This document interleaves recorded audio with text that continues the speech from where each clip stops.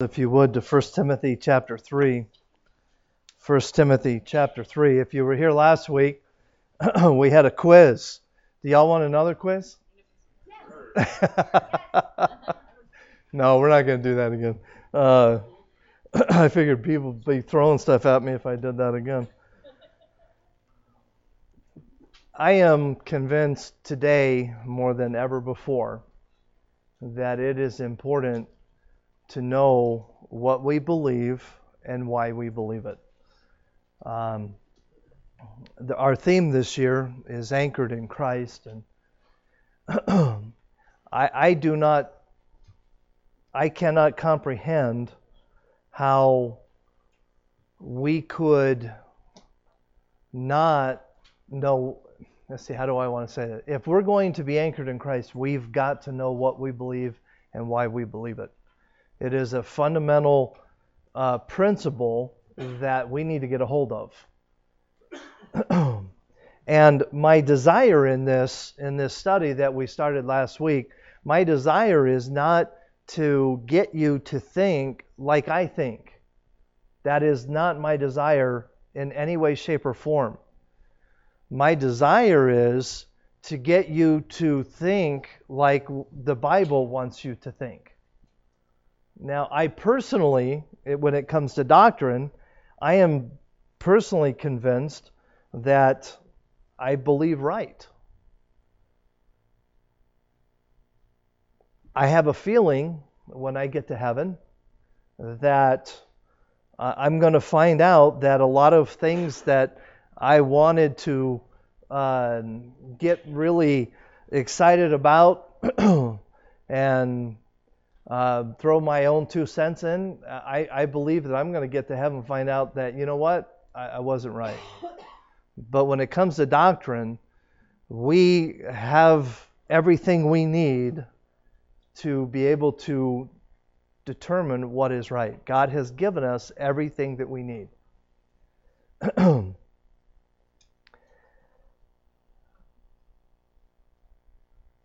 I shared that last week that I go to a Baptist church.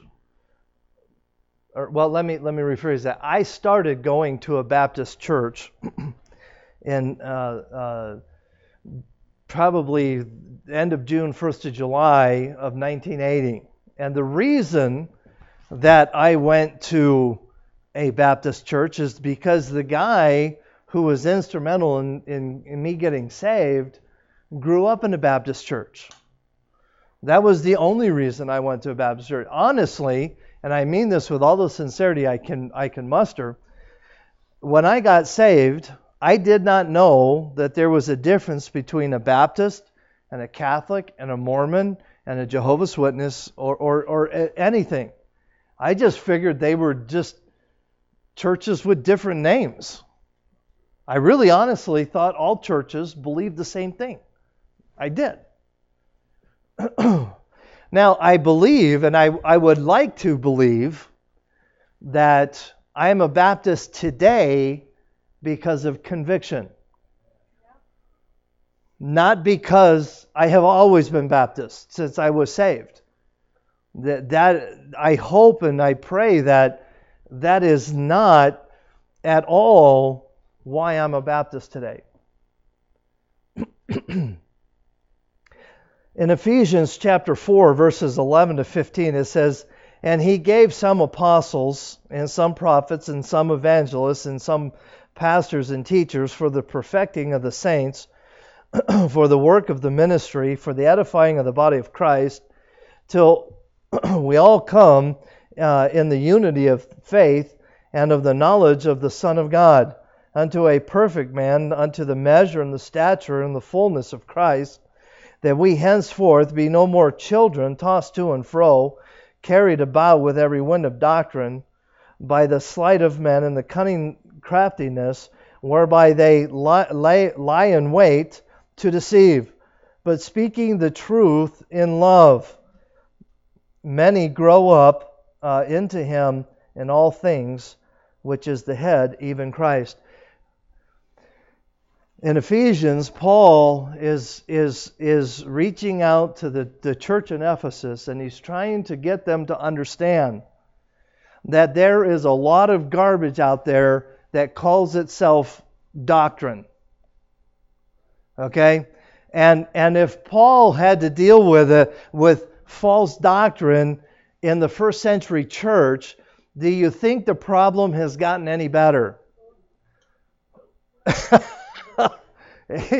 Yeah, with the advent of the internet, any kook that can sound good can I know, I won't tell you who it is because you don't need to know, but I personally know someone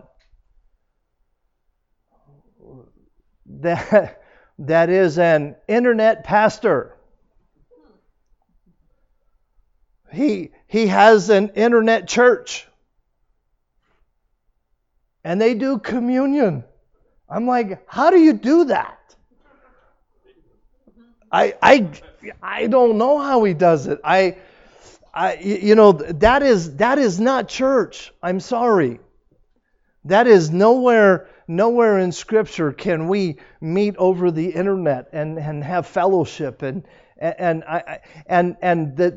the crazy thing is, as bizarre as that is, he has got hundreds of people that follow him. That to me is the sad part. Now, if it was just him and his wife and a couple of people that, okay, yeah, I get it. But no, there are literally hundreds of people all over the world that follow this guy.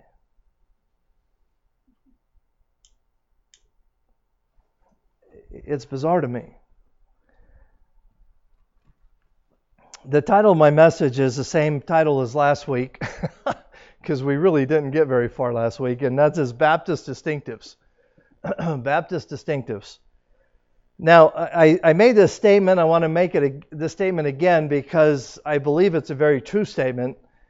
Whenever I tackle a subject like this, I run the risk of becoming very boring, because this kind of a subject has the tendency to being very academic.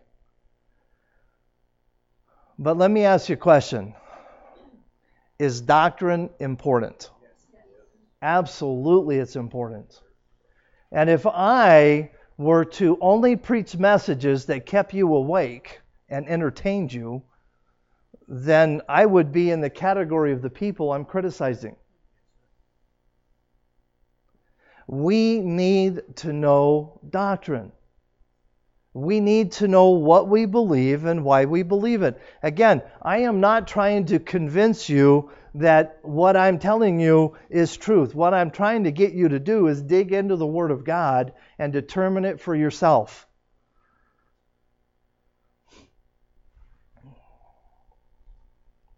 Last week we talked about the difference between Baptist churches and denominational churches, and then that the name Baptist is not a definer of denomination, but is a identifier of doctrine, a doctrinal position.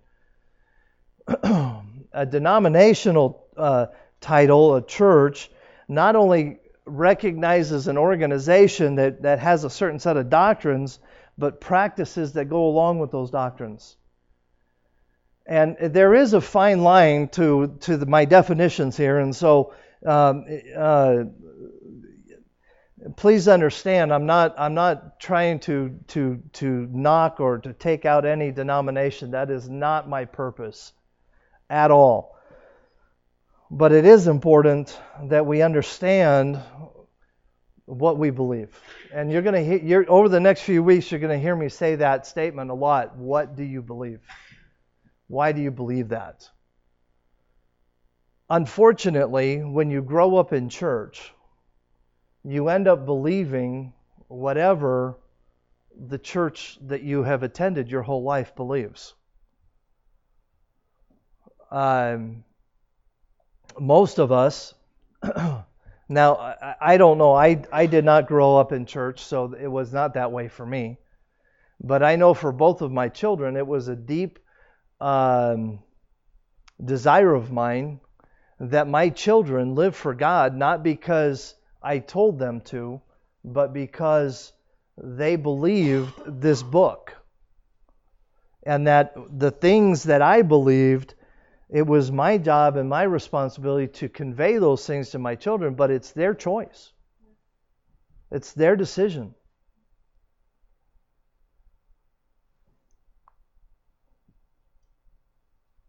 This week I was talking with someone.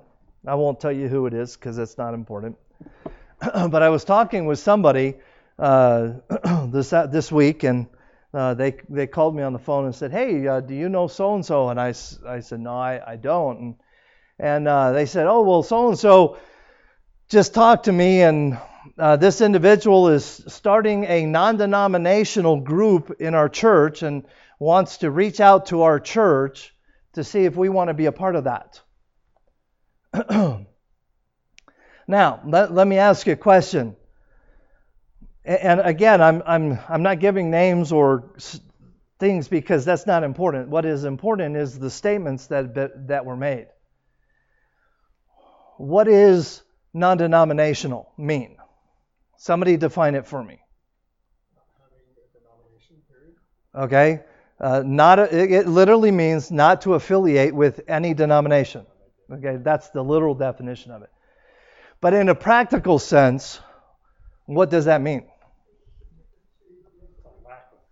Okay, it's a lack of commitment. They get to pick and choose what they believe and how they practice it. Okay? Anything else? No reassurance that they're teaching God's word. Okay, there's no reassurance. Now in the conversation that took place, again, I'm not attacking anybody, but please understand my motives here. The statement was made, well, the purpose is to get people from all of the churches in town together into one body. Now, on the surface, does that not sound very Americanish? Okay? Are we not taught as a society to be very inclusive? Okay? Oh, just because somebody doesn't believe like you do, that doesn't mean that you can't spend time with them. Huh? Kumbaya. I like that. Yeah, we used to in the Boy Scouts, we'd all get around the campfire, we'd hold hands and sing Kumbaya. Okay, at the end of the camp. Yeah, we'd always walk away with this little warm, fuzzy feeling, and oh yes. Okay, but doctrinally, where is there a problem with that? Okay, I heard 2 yeses. Are there some people, and trust me, that I need to know this. Are there some people that do not understand the impact of that kind of an organization? Okay? Okay. At least I saw one hand, okay? 2 Corinthians. Oh, you know what? I forgot to read 1 Timothy. Let's go ahead and read 1 Timothy chapter 3, verses 14 and 15.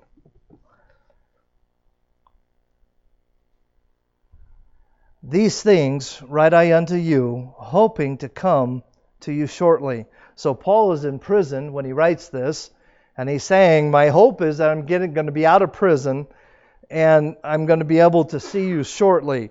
Now, my understanding is, I could be wrong here, but my understanding is he never does get out of prison. I think this is his last visit to prison before he dies.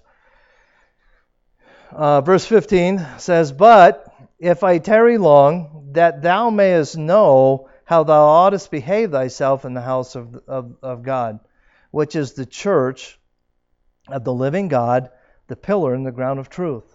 So you tell me, what is Paul trying to communicate to the young preacher Timothy?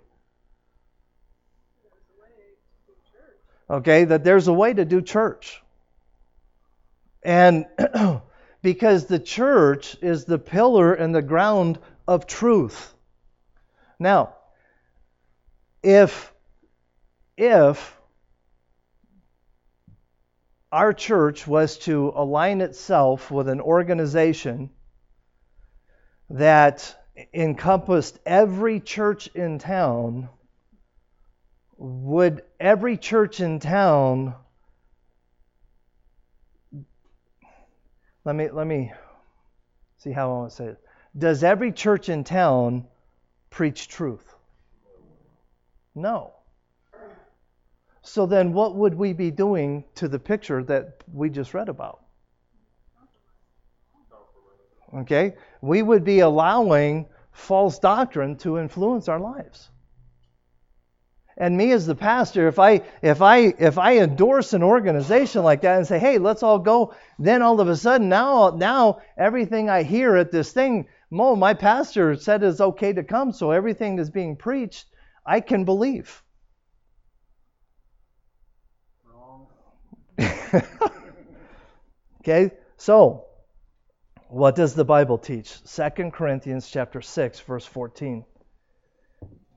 Be ye not unequally yoked together with unbelievers, that fellowship hath with righteousness with unrighteousness, and with communion hath light with darkness. Okay, now let's kind of pick this verse apart and see again what Paul's trying to tell us. Number one, unequally yoked with unbelievers. That's kind of self-explanatory. There are churches in town that do not preach the gospel of Jesus Christ. And my Bible very clearly tells me that I should not be unequally yoked with those kind of people. For what fellowship hath righteousness with unrighteousness? Do you see it? And what communion hath light with darkness? There is no communion with light and darkness. Either you have darkness or you have light.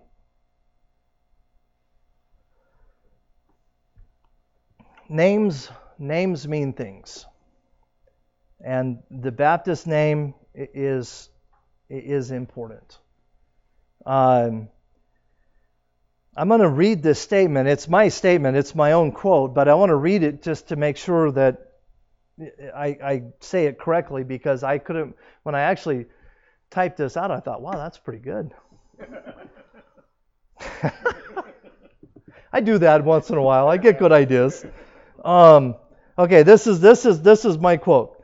The example set forth by Christ is one that loved people regardless of political, moral, or economic background. Is that a true statement? Let me read that again, and then I'll finish my quote.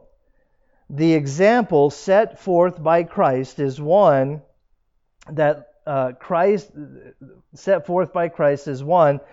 loved people regardless of political, moral, economic background.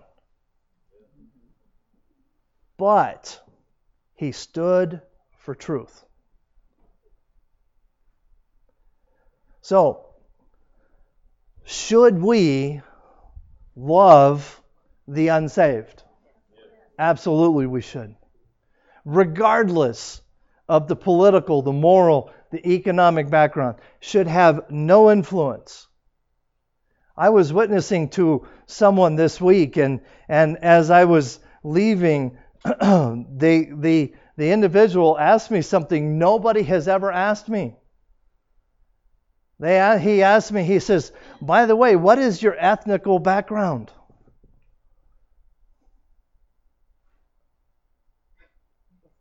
I'm like, dude, I am white.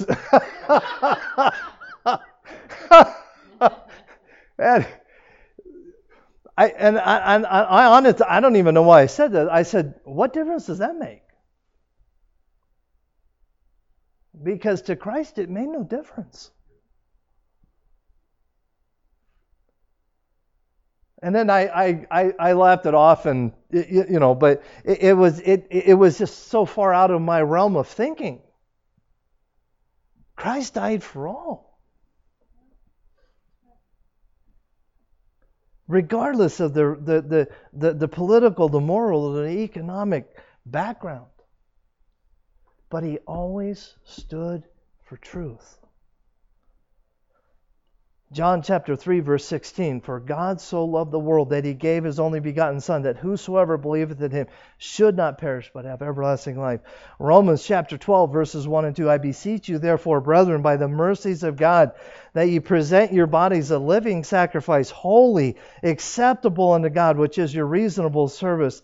And be not conformed to this world, but be ye transformed by the renewing of your mind, that ye may prove what is that good and acceptable and perfect will of God. Titus chapter 2, verses 11 to 14.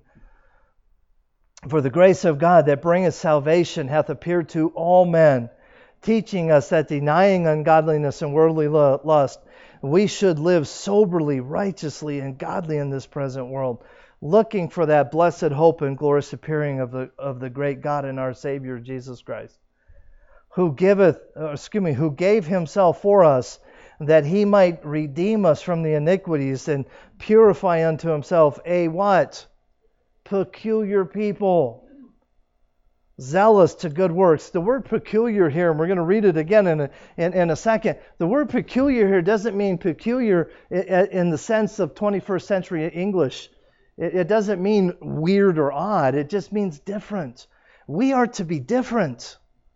There should be a difference between somebody who walks with God and somebody who does not walk with God. In other words, you don't drag that mummy around. Yes, the old man is dead. Put him in the grave. 1 Peter chapter 2, verses 9 and 10. But ye are a chosen generation, a royal priesthood, a holy nation, a peculiar people, that ye show forth the praises of him who hath called you out of darkness into his marvelous light, which in time past were not a people, but are now the people of God, which had not obtained mercy, but now have obtained mercy. I'm here to tell you, the mark of a great church is not how many people come to that church. The mark of a great church is understanding the balance between love and truth.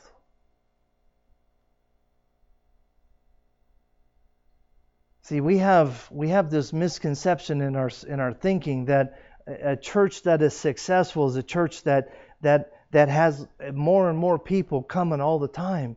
That has nothing to do with the health and the success of a church.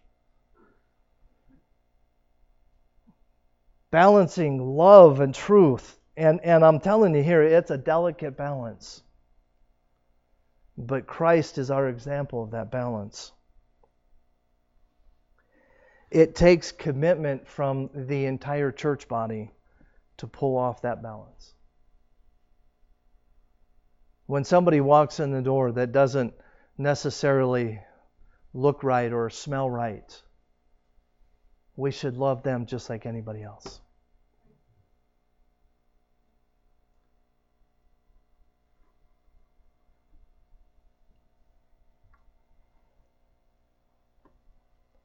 I have something else that I wrote that I thought was kind of good. Well, what I'm getting ready to give you is an acrostic for Baptists. And it is commonly referred to as the Baptist distinctives. It is the thing that identifies a Baptist church as a Baptist church. But in reality, I believe it should be called the Christian distinctives. Or even possibly the New Testament church distinctives. The first letter of the word Baptist is the word B. And we're going to talk for and what I'm going to do tonight is I'm just going to read through this. I'm going to give you some verses for each of these points. And then in the following weeks, we're going to talk very in depth about every one of these points. Does that make sense? Yeah. Because if we, just calling ourselves Baptists isn't enough. We got to know why we are Baptists. And the very first one is biblical authority. Biblical authority. Why is that the most important of all of the other attributes of a Baptist?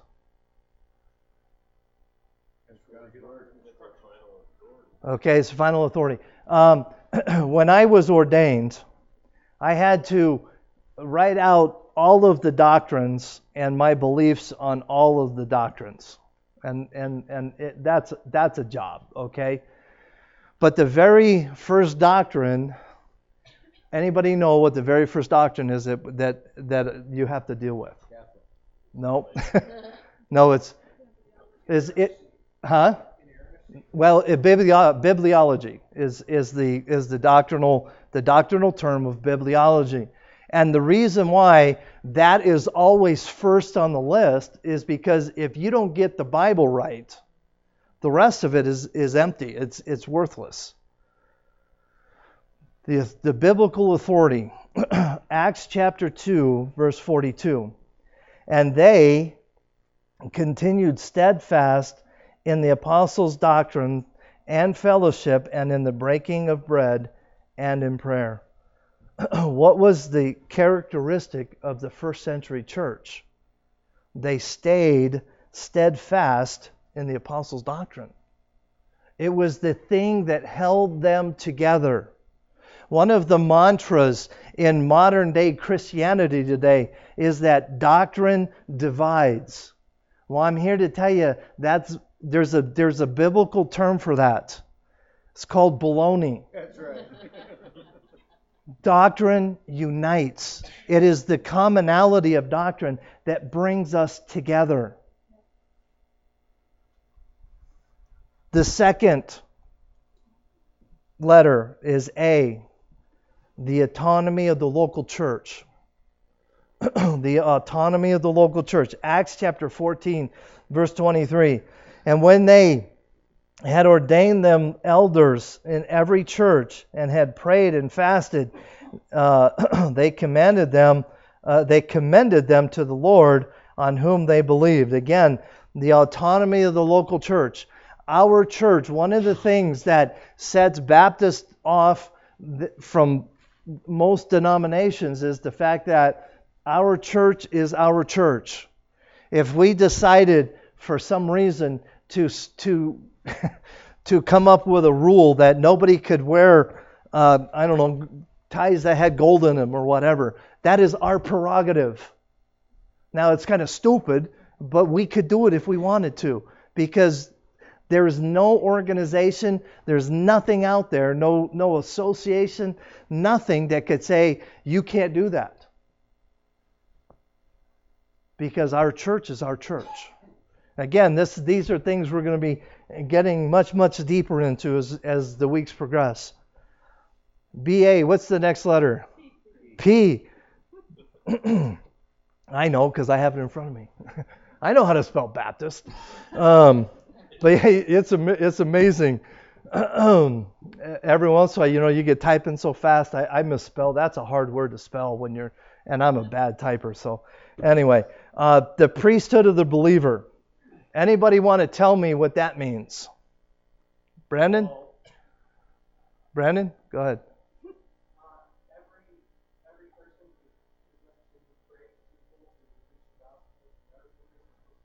Okay, Jim? Okay. We don't need a priest. Okay. Believer priest. In other words, you will stand responsible before God for your own actions and your own choices. Hebrews chapter 4, verse 16. Let us therefore come boldly unto the throne of grace, that we may obtain mercy and find grace in time of need. The priesthood of the believer. That is an incredible doctrinal position that should be, to me, it's an exciting thing, because the fact is that it is between me and God. But with that comes a huge burden of responsibility. The fourth letter is what? T. That stands for two ordinances. Two ordinances. That's a hard one to say. The first one is baptism. Matthew chapter 28 verse 19. Go ye therefore and teach all nations, baptizing them in the name of the Father and of the Son and the Holy Ghost. The second one is the Lord's Supper. Matthew chapter 26 verses 26 and 20 to 28. And as they were eating, Jesus took bread and blessed it and brake it and gave it to his disciples and said, Take, eat, this is my body. And he took the cup and gave thanks and gave it to them, saying, Drink ye all of it, for this is my body of the New Testament, which is shed for many for the remissions of sin. Okay, what's the next letter? I. Okay. Individual soul liberty. Okay, this is where the personal responsibility takes place. This is where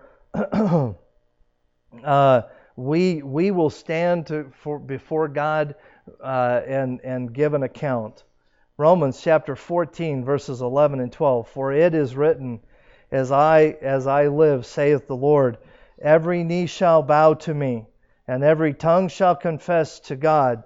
So then every one of us shall give an account of himself to God. The basic definition, I wrote this down. I don't think I gave it to Chris. The basic definition of individual soul liberty is that at its most basic level, a belief in the power of God, or to move every man. Soul liberty is the freedom to worship according to one's own conscience. Every man is a free moral agent before God and is accountable to Him personally. We must all stand before God individually. No one will do it for us.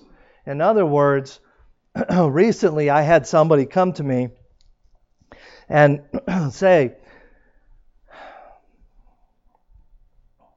I'm trying to remember exactly what they said. Anyway, they made reference to the fact that as a pastor, do I have the influence or the right to go to somebody in the church and say, you're not living right, you need to get right and you need to stop it?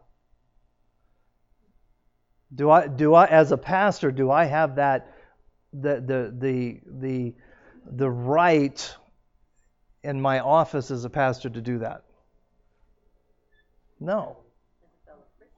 Now, as a fellow believer, I have the right to go to someone and say, hey, I've seen some things in your life that aren't right. You need to work on these things. But who ultimately is going to make those choices? That individual is. I, as a pastor, do not have the right to go into your home and tell you how to live your life or how to run your family. I don't do that. I can't do that. Now, if you come to me and ask for advice, you're going to get both barrels. Okay? But ultimately, who stands before God? The individual does. What's the next letter? No. Good try, though. Separation. Separation. And there's two phases of separation. We have here what is known as personal separation. We'll look at 2 Thessalonians chapter 3, verse 6.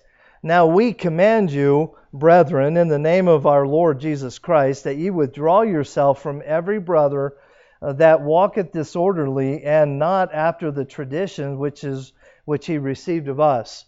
So what is God trying to tell us in 2 Thessalonians chapter 3, verse 6, as far in relation to personal separation. We're not of this world. Okay, we're not of this world. Anybody, Brandon? Separate yourselves from people who don't follow the doctrines that are Okay. We read these verses earlier that we are called to be peculiar people. We're supposed to be different. And very clearly here, we are told that that we are to withdraw ourselves from people that don't act and think like we act and think. Why do you think that is so important?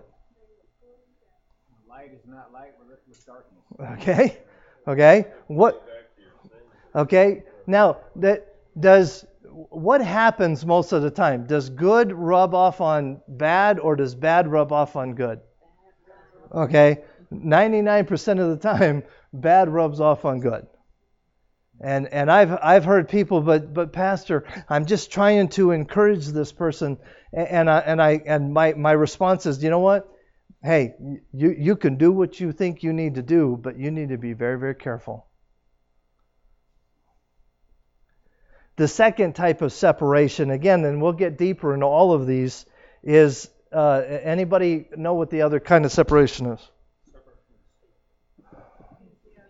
Nope. Ecclesiastical separation. Does anybody know what that is? Okay, yes. There's a line, a line of doctrine. Romans chapter 16, verse 17. I beseech you, brethren, mark them which cause division and offenses contrary to to what? Doctrine. Which ye have learned, and what? Avoid them. Okay? Going back to our conversation earlier, this non-denominational group that wants to get our church involved in it. I believe we have a mandate by God not to associate with them. Why? Why is that so important? Because again, we'll get into this deeper. I guess I should probably just shut up and just we'll talk about it more later. But if we get involved in organizations that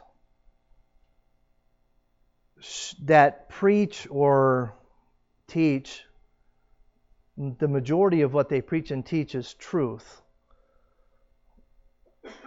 then how do we filter out the non-truth? You can't. You can't. And so we just need to be very, very careful. So what's the next letter? Truth. Nope. Good try, though. Two offices.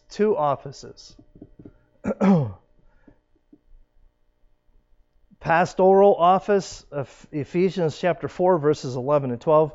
And he gave some apostles and some prophets and some evangelists and some pastors and teachers for the perfecting of the saints and for the ministering and for the work of the ministry, for the edifying of the body of Christ. And then the second office in a Baptist church is deacon, and that is in 1 Timothy chapter 3, verse 10. And let these also first be proved, and let them use the office of a deacon, being found blameless. Okay, and then we're going to add an S to the word Baptist because we're plural here, so we had to squeeze in another one. This is saved church membership. Saved church membership. Acts chapter 46 and 47. And they continued daily with one accord in the temple and breaking of bread from house to house, and did eat their meat with gladness and singleness of heart, praising God and having favor with all the people. And the Lord added to the church daily such as what? Should be saved. The church, the people in a New Testament local church have to be saved.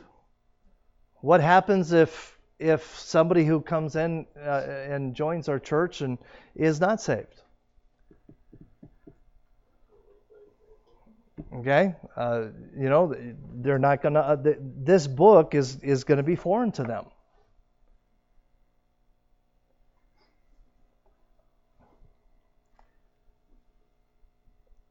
We are going to again go back and visit each one of these in depth over the next few weeks. But I want to go back to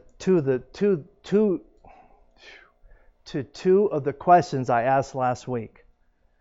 And I want you to be thinking about these. Number one, why do you attend a Baptist church? It's critical that you answer that question in your own heart and your own mind. Go to the Scripture. I've given you lots of Bible verses to be able to help you with that. And then number two, why do you come to this Baptist church? Hopefully, it's because this church preaches the truth. Hopefully, that's why you come. Let's pray. Dear Heavenly Father,